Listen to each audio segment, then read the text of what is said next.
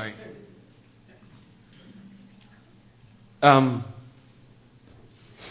Folks, just so you know, as you know me already, I've been here a number of years. You know I like to deal in series. This is about a 10-week series. And so we're about in 3 out of 10 weeks. So we're in the middle of this series, Lessons from the Red Sea. Storms and trials. I was talking to Keith and Charlotte before the service, and they were down there. South Carolina? Yeah, you were in South Carolina, hunkered down in a hotel during Hurricane Matthew, and they have an interesting story to tell. And we thank the Lord that God has taken them and brought them back. And we know that storms, we know that trials, we know that hardships, seemingly never-ending difficulties, test of life, use whatever term, use whatever concept that you want. We know one thing for sure, they will come to all of us. And as we've seen from the book of Exodus, nobody was in a greater storm. Nobody was in a more difficult predicament than Moses and the Israelites. You know the story. There they are. God told them they wanted to go the easy way. God did not allow them to go the easy way. He said, go around, go by the way of the wilderness and the Red Sea, and there they are. In front of them is the sea, the Red Sea. That is actually a picture of the Red Sea that you're looking at, just not some pretty background, but it is the picture of the Red Sea. To the right and the left was a desert or mountains. They had nowhere to go, and behind them was not a good option either. So they had no way out. And it's out of this story so far that we've learned 2 lessons. And the first lesson is that you're exactly where God wants you to be. I'm not going to go into this. I spent a lot of time last week. We all create our self-inflicted storms. That's not what the series is about.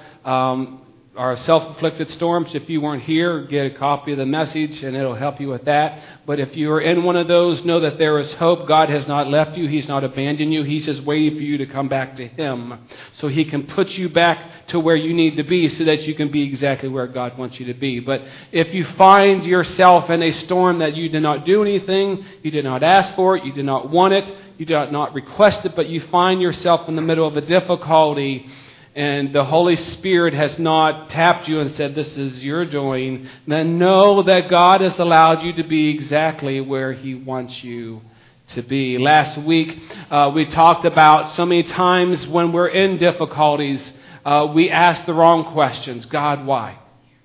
Why? Why me? Why am I here? How did this happen? God, what did I do? Most of the time we say, God, what did they do? We know what they did. God, take care of that individual, that situation. We're asking the wrong question. And sometimes the question needs to be, how can God be glorified through my storm? That's hard. That's tough. But that is a great second step. So we're on to lesson number 3 today. Don't mean to reveal ages here, but I know some of you may have been kids. But how many of you were here, or you not here? You remember Pearl Harbor? We have a veteran over here, World War II. Lori's dad is here with us. God bless you, brother. And many of you remember that Pearl Harbor. You remember that horrific day. How many of you remember JFK's assassination? Let me see your hands. Yeah. Do you remember where you were? Yeah, you kind of have to think about it, huh? But you remember exactly where you were. How about, this is more my generation, how about when President Reagan was shot? I remember that as well. And then, of course, we all remember 9/11. Stephanie and I were, Jenna was about 3 months old, 3 or 4 months old. We were in our house, 300 Dover Road, just down the street from Andrews, and I think that was a Tuesday. I think it was a Tuesday. And I was off. I was working at Andrews, and I was off, and Stephanie and I were taking care of Jenna, and that's where we were when we saw the horrific events of 9/11 and the 2 planes that struck the World Trade Centers. Why did these horrible events happen? Sometimes it can be very hard to put a reasonable explanation behind some of life's most tragic moments. Sometimes, folks, we have to admit that there are evil men with evil intentions behind some of these things. When we're blindsided with storms of life, not of our own doing, realize that there too is an enemy that wants to destroy you through your storm. You know, you may be grappling with the storm that you're in, or you may get ready to grapple with the storm that you're in, and you're trying to figure out, how did I get there? And it's just, you're in a whirlwind, you're in a hurricane, you're in a tornado, you're in a mess. And sometimes we forget to realize lesson number 3. Know who the enemy is. We forget about the enemy. All we can think about is ourselves and how difficult our circumstances are in. But know who the enemy is.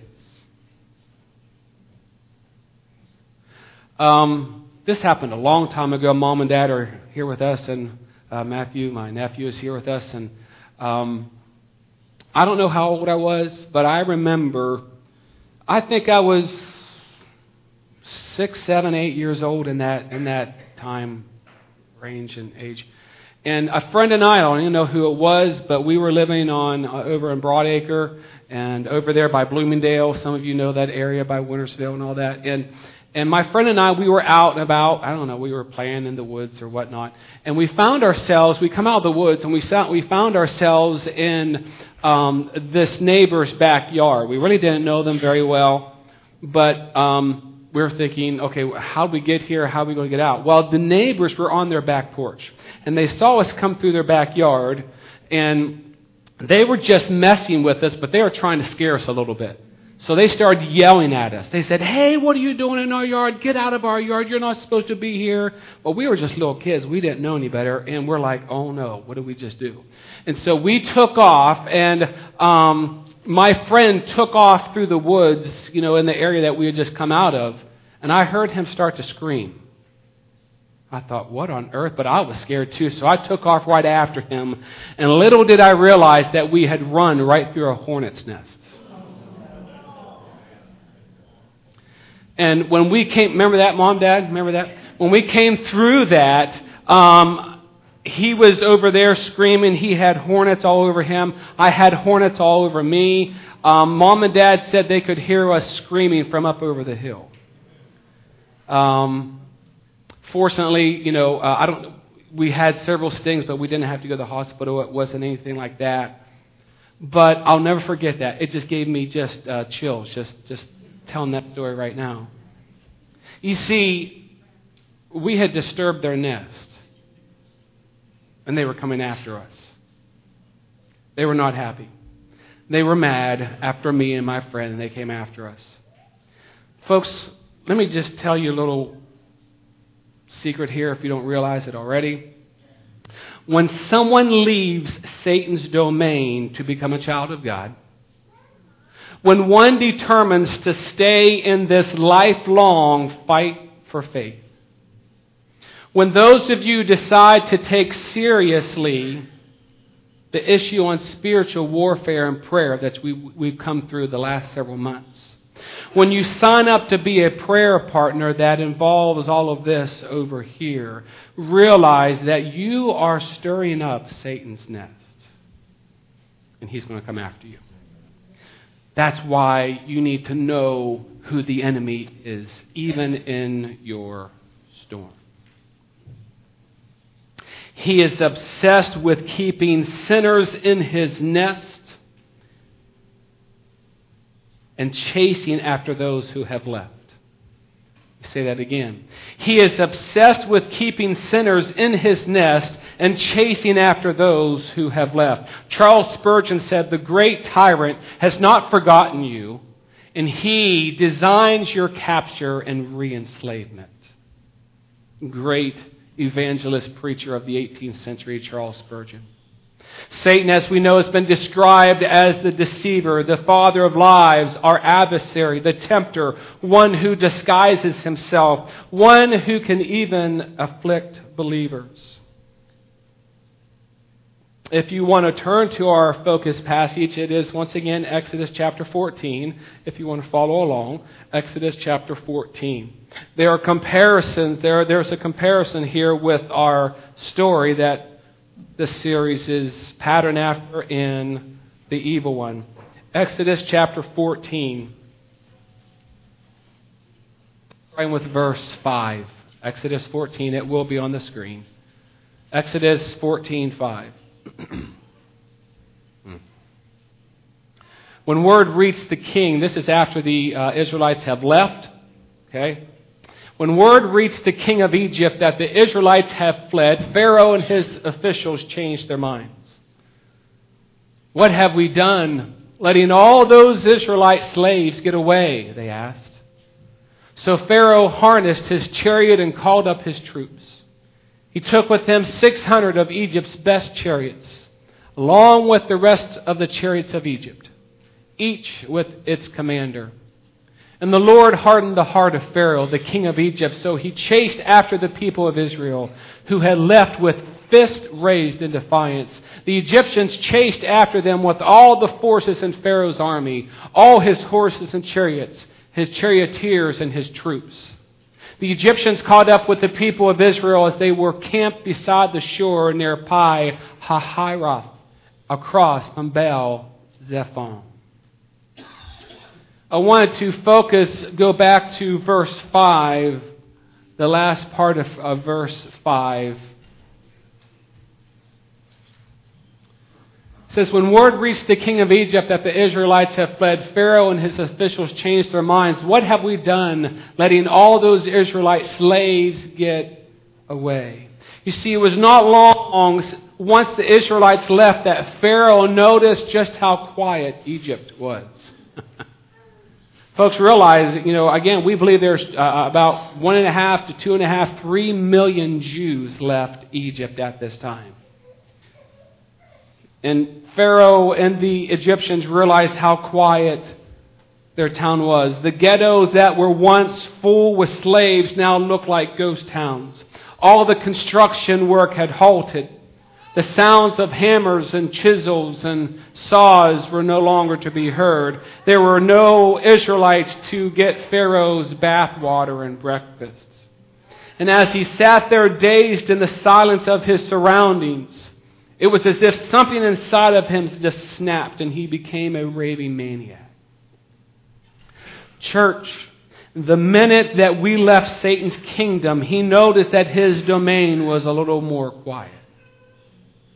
The demonic ghetto that we used to live in, the miry clay that you and I used to live in, his domain had one less occupant. Our construction work within Satan's nest was halted. There was one less slave bowing down to Satan and serving him. Christian author Robert Morgan put it this way: both Pharaoh and Satan are unyielding enemies of ours. Both have been plundered by the Almighty, and both are enraged beyond endurance. Both have assembled vast armies for the destruction of God's people, yet neither seem to realize how utterly defeated they were and are. This was a major topic that we spent considerable amount of time on when I did back in April, from April on, whenever I did my War Room series and then This is War series. But we must once again realize that Satan is chasing after us, and he will not stop until he wins us back. He attacks us in various forms, as you know: marital trouble, family problems, blow-ups that occur at home between mom and dad and the kids, emotional distress, physical illnesses, work-related issues, financial issues, you name it, and he can use it. Maybe you're here this morning and you know what it's like to hear Satan's chariot wheels rumbling, to choke on the dust of the army of horses and chariots coming. Perhaps you've heard the sound of steel on steel as his sword comes out of its sheath. Maybe you felt the breath of the horse's nostrils breathing down your neck. Listen, I have faced this, you have faced it, but he will try to find ways to discourage you. Realize that for a believer, A discouraged heart is a faithless heart. And a faithless heart is a powerless heart. And a powerless heart is a defeated heart. Let me read that again. For a believer, a discouraged heart is a faithless heart. And a faithless heart is a powerless heart. And a powerless heart is a defeated heart. A discouraged, faithless, powerless, and defeated heart is no match for Satan. And what area of life does this impact the most? Prayer. Prayer. This kind of heart destroys any effectiveness that we have in prayer. Do you see why Satan wants to discourage you now? The implications of a discouraged heart are far-reaching. He'll find ways to tempt you, persecute you, may defeat you by giving you a head-on collision with someone in the church that may have hypocritical ways. And then he creates doubt in your mind. He knows your weaknesses and he will find ways of exploiting them. He will try to get you into some seemingly impossible situations. And if you are in a tough situation right now, suffering pain or worry, anxiety or whatever it might be, Satan definitely desires to use that to defeat you. Why? To win you back, to defeat you, to take you back.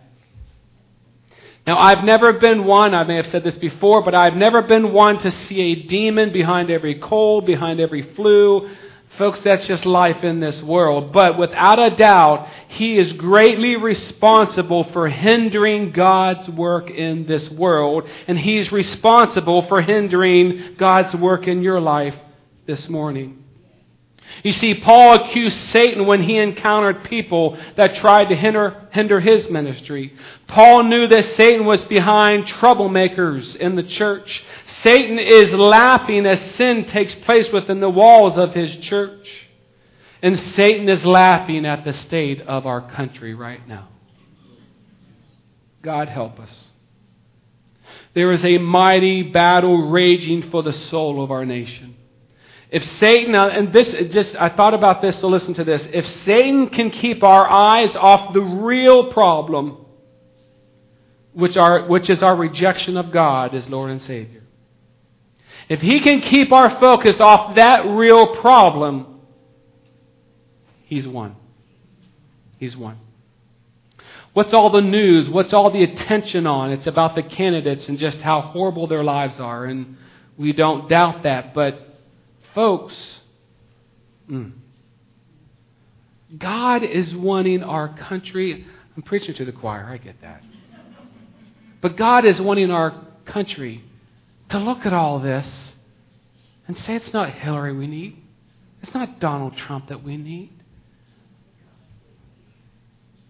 We need to come back to God. It's God that we need. We have rejected Him far too long, and I believe the church has stayed quiet far too long. We have just waited. Jesus says, "Go ye therefore." We've reversed that. For far too many years, people have come to us. Instead of us going to them, people have come to us. We've just sat on our Christian laurels, and we've just let it happen. And God is saying, I'm giving you time, and chance after chance has come back to me if my people who are called by my name. That's what God wants our country. But Satan, don't think about that. Don't think about how our country has fallen from the Christian influences. Just who can take care of the pocketbook the best? Amen or ouch, right? Who's going to be able to take care of what I want in the future, or just how my kids are going to have a better future? And we're ignoring the morality, the moral decay that has taken place in this world. And God is saying, listen to me. And Satan's laughing. Again, I know I'm talking to the choir here. But we're the choir, and we go out into the world. I better move on. Now, I've been kind of giving the evil one a lot of kudos. I've been giving him up. And this is not one of those, this is not one of those profound messages to where you're like, you've never heard anything like this before. I know it's not. But look, when you're in your storm, you need things to hold on to. And sometimes you need to realize, whoa, the enemy's behind this. The enemy's the one that's defeating me. The enemy's the one that, and I don't have to take this. I have authority in the name of Jesus Christ. We don't have to take this. The Lord, let me go back here. For the Lord your God is the God of gods and the Lord of lords. Let me remind you this morning, He is the great God, the mighty and awesome God. Deuteronomy 10:17. Now let's swing the pendulum back around. Be sober, be vigilant, because your adversary, the devil, walks about like a roaring lion, seeking whom he may devour. Resist him, steadfast in the faith, knowing that the same sufferings are experienced by your brotherhood in the world. Folks, as we've talked about before, we are to submit to God. We are to put on the whole armor of God so that we may be able to stand against the wiles of the devil. That's our defense. Yes, He is powerful, but greater is He that is in us, greater is He that is in you than he that is in the world. In your storm, focus on the promises of God. Psalm 91:4, He shall cover you with His feathers, and under His wings you shall take refuge. His truth shall be your shield and your buckler. Psalm 121, He will not allow your foot to be moved. The Lord is thy keeper. We are not without hope this morning, church. Yes, yes, yes.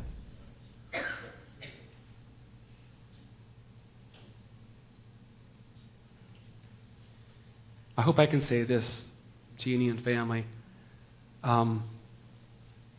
Whenever I was visiting with Mercedes the other day, there was a glass wall that was separating us. But I said, Mercedes, just know that if you are where you need to be with Jesus Christ, when I leave, the Holy Spirit goes with me, but He stays with you on that other side. I said, you're not alone. I said, even though life is going to be different for a while for you, know that you can be just as free where you're at because Jesus is your Lord and Savior. And Jesus will walk with you. He will talk with you. He will help you along the way. That's the kind of God that we serve. But sometimes those of us that are in this free world, we're more bound and in prison than anyone else.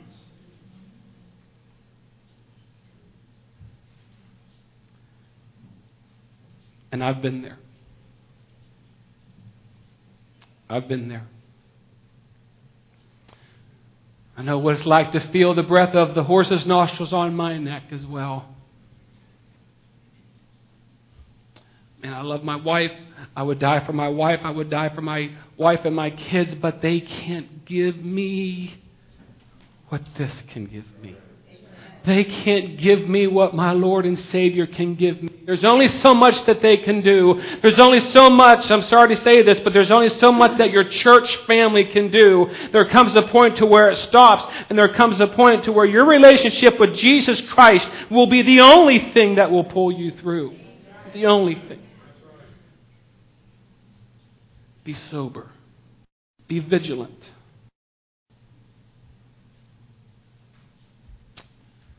I'm just all over the place today. I don't know.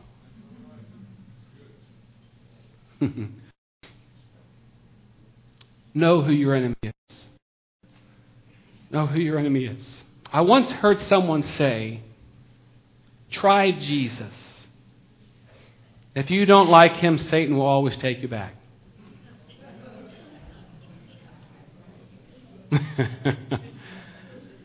I didn't say that. I just heard someone say that. Try Jesus. If you don't like Him, Satan will always take you back. Now, while kind of humorous, I don't like that premise, though.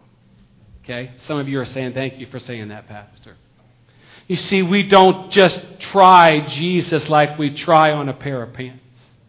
Or we just try on a jacket or a shirt to see if it fits. We either give Jesus all of who we are or we give Him nothing at all. Jesus has given us the authority over the enemy by the power of the shed blood of Jesus Christ. He doesn't even like it when I say that right now. Whenever I say in the name of Jesus, he just is. See, we're messing with his nest, but our defense is God's word. I got some more hornets back at our house. We're going to have to get some more things today at Lowe's or whatever and spray them. They just keep coming back. But, the wasp and spray and hornet spray that we get, that is God's word. That is the authority of God's word. It's the shed blood of Jesus Christ that Satan has no defense against. We have the authority, we have the ability to resist the evil one and command him to flee, to take command of our thoughts by telling the evil one to get out of our heads and our thoughts. I love this verse. We talked about this last time in our last series, 2 Corinthians chapter 10, verse 4. Some of you know this. For the weapons of our warfare are not carnal, but mighty in God for the pulling down of strongholds. What does that mean? It's not carnal. Carnal comes within us. That means if we try to fight these battles, if you are trying to fight your storm, face your storm by yourself, you will never win it. You'll just keep putting a Band-Aid on the situation and do it. Carnal. In God, pulling down the strongholds, casting down every high thing that exalts itself, knowledge of, bring every thought captivity to the obedience of.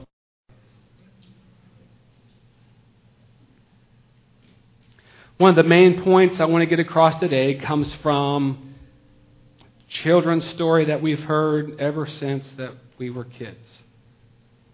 It's about when Jesus was walking on the water. He sent his disciples out.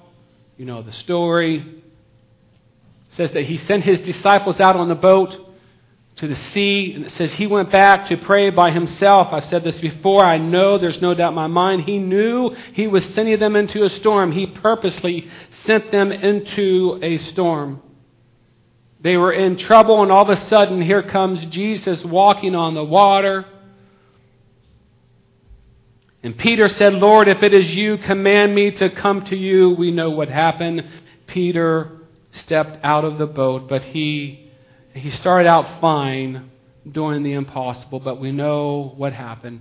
But when he saw that the wind was boisterous, he was afraid and beginning to sink. He cried out, saying, Lord, save me. Now what happened? Read that verse again. It says, when Peter saw,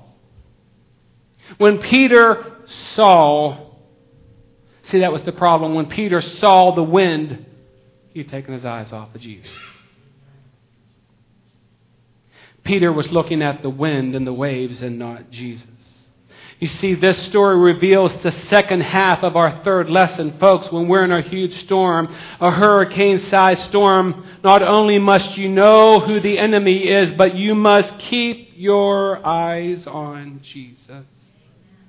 Keep your eyes on Jesus. God has promised to lead you and guide you. Just keep your eyes on Him, Brock. Keep your eyes on Him, Jenna. Keep your eyes on Him, Larry Pope, as you're going through your deal. Keep your eyes on Him, Gail. Keep your eyes on Him, John and Dixie. Keep your eyes on Him. I love Exodus 13.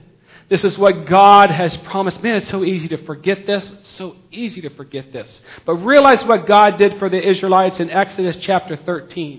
It says, and the Lord went before them by day in a pillar of cloud to lead the way, and by night in a pillar of fire to give them light, so as to go by day and night. He did not take away the pillar of cloud by day or the pillar of fire by night from before the people. God protected them by going before them and following them. That was His promise to them. He will go before you. He will come after you. He will surround you.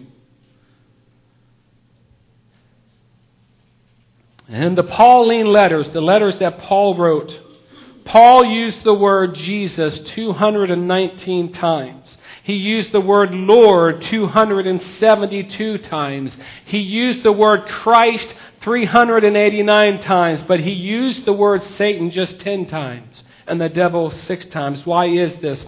Paul was telling us that if we are going to survive and the odds brought on the evil, we have better focus on Jesus. Focus on Jesus.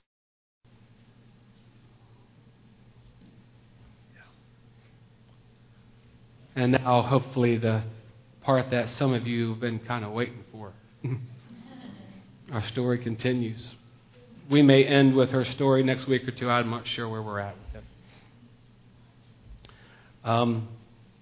Give a quick review. Those of you who have not been with us the last couple of weeks, Darlene Lieber Rose, her and her husband, they got married in 1937. Missionaries to New Guinea. A year later, the Japanese, as a precursor to World War II, they invaded the area and they took Darlene and her husband captive. And then they separated the two. As her husband left, he looked at her and said, "Remember, Jesus said He would never leave us nor forsake us, Darlene." Darlene suffered numerous physical illnesses, starvation, and then a year later, she heard that her husband died of dysentery. And last week I told you of the incredible story between her and the camp commander, Commander Yamaji.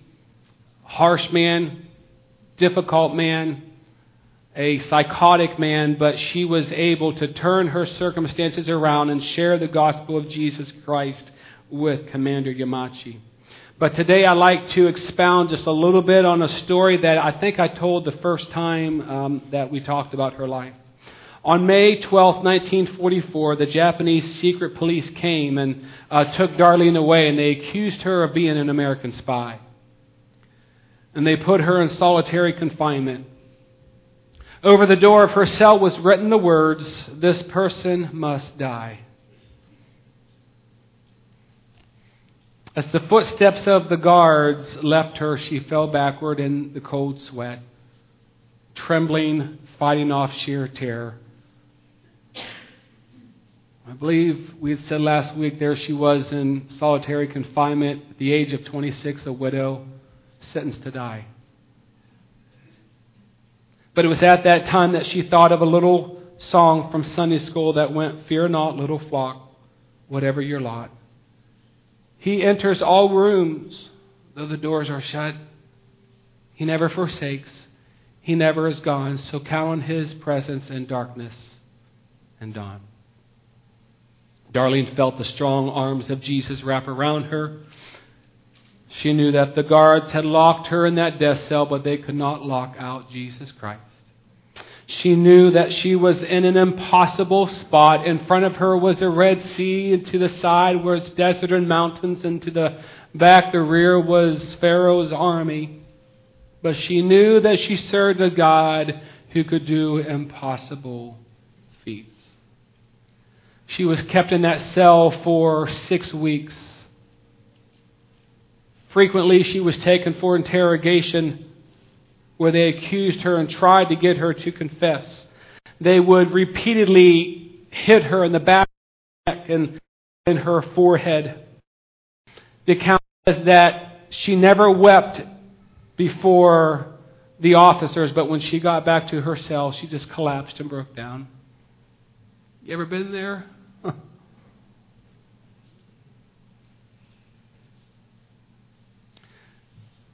And she specifically told the story one time, and she got back to the cell and she's weeping. She heard God whisper, "Child, my grace is sufficient for you. Not was, not shall be, but my grace is." For the moment. Several weeks later, they told her that she was to be beheaded. The next day came for her execution, and she heard the guards coming down the hallway. And as the guards took her down out the hallway and out of the prison into the execution stand, for some unknown reason, they stopped and they turned around And they took her back to her cell and reunited her with her cellmates. No rhyme or reason. Don't know why they did that. But God can make a way when there seems to be no way.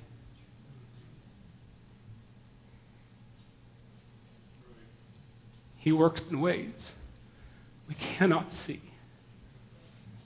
But I guarantee you, He will make a way for thee. He will be your guide, and He'll hold you closely to His side. With loving strength for each new day, He will make a way. God can make a way. We're almost done with her story. Evil trick, come back. Keep coming back. But Darlene knew who her enemy was. But the only way she made it through the storm was to never take your eyes off of Jesus. Mercedes, never take your eyes off of Jesus. Yeah. Dick, Gary, come on up. We're just going to sing a simple chorus. Folks, don't take your eyes off of Jesus. I don't know where you're at. That's between you and God. The altars are open this morning, and know who the enemy is, but also never take your eyes off of Jesus. He will get you through. He has promised. Tie a knot at the end of that rope and just hold on to it. He is faithful. Would you bow your heads, please? Jesus, thank you for your presence. Thank you for your presence. Lord, I know when we talk about storms, it's kind of heavy messages. And Lord, there are times I wish I could come and just give a light-hearted and just an easy and just make everybody kind of skip out of here. But Lord, this is the message for the hour. This is the message that I'm trying to preach. And Lord, this is where life is at sometimes. And Lord, maybe there's someone here that just needs to hear these words, that needs to be encouraged by some of these words. And God, I thank you that we don't have to cower. We don't have to be defeated. We don't have to be discouraged. Lord, that there was one that is greater that is living within our hearts. And Lord, if there's someone here today that does not know you, God, today can be the day.